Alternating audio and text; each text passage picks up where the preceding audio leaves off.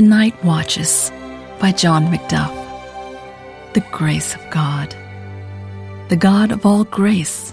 1 Peter chapter 5, verse 10. By the grace of God, I am what I am. This is the believer's eternal confession. Grace found him a rebel. It leaves him a son. Grace found him wandering at the gates of hell. It leaves him at the gates of heaven. Grace devised the scheme of redemption. Justice never would. Reason never could. And it is grace which carries out that scheme.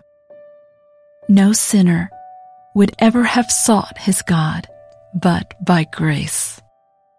The thickets of Eden would have proved Adam's grave had not grace called him out. Saul would have lived and died the haughty self-righteous persecutor had not grace laid him low. The thief on the cross would have continued breathing out his blasphemies had not grace arrested his tongue and tuned it for glory.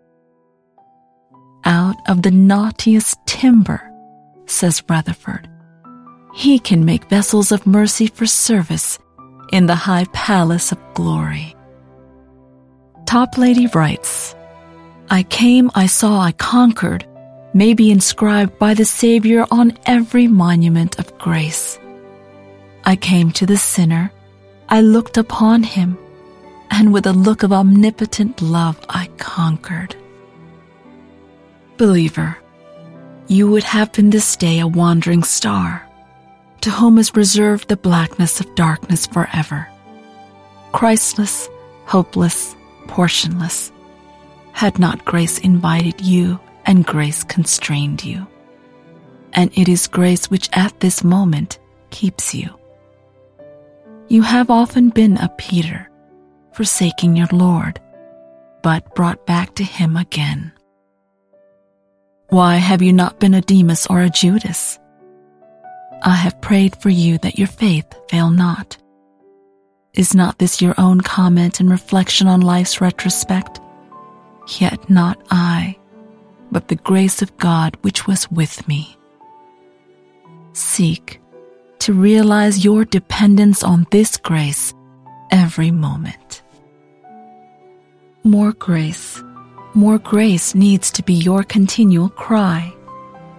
But the infinite supply commensurates with the infinite need.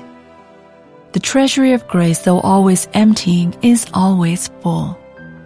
The key of prayer which opens it is always at hand, and the Almighty bestower of the blessings of grace is always waiting to be gracious.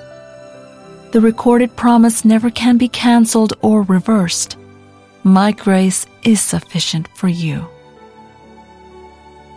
Reader, seek to dwell much on this inexhaustible theme. The grace of God is the source of lesser temporal blessings as well as of higher spiritual blessings. It accounts for the crumb of daily bread as well as for the crown of eternal glory. But even in regard to earthly mercies, never forget the channel of grace through Christ Jesus. It is sweet thus to connect every, even the smallest and humblest token of providential bounty with Calvary's cross, to have the common blessings of life stamped with the print of the nails.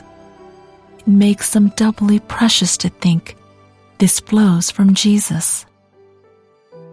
When with dear friends sweet talk I hold, and all the flowers of life unfold, let not my heart within me burn, except in all I you discern.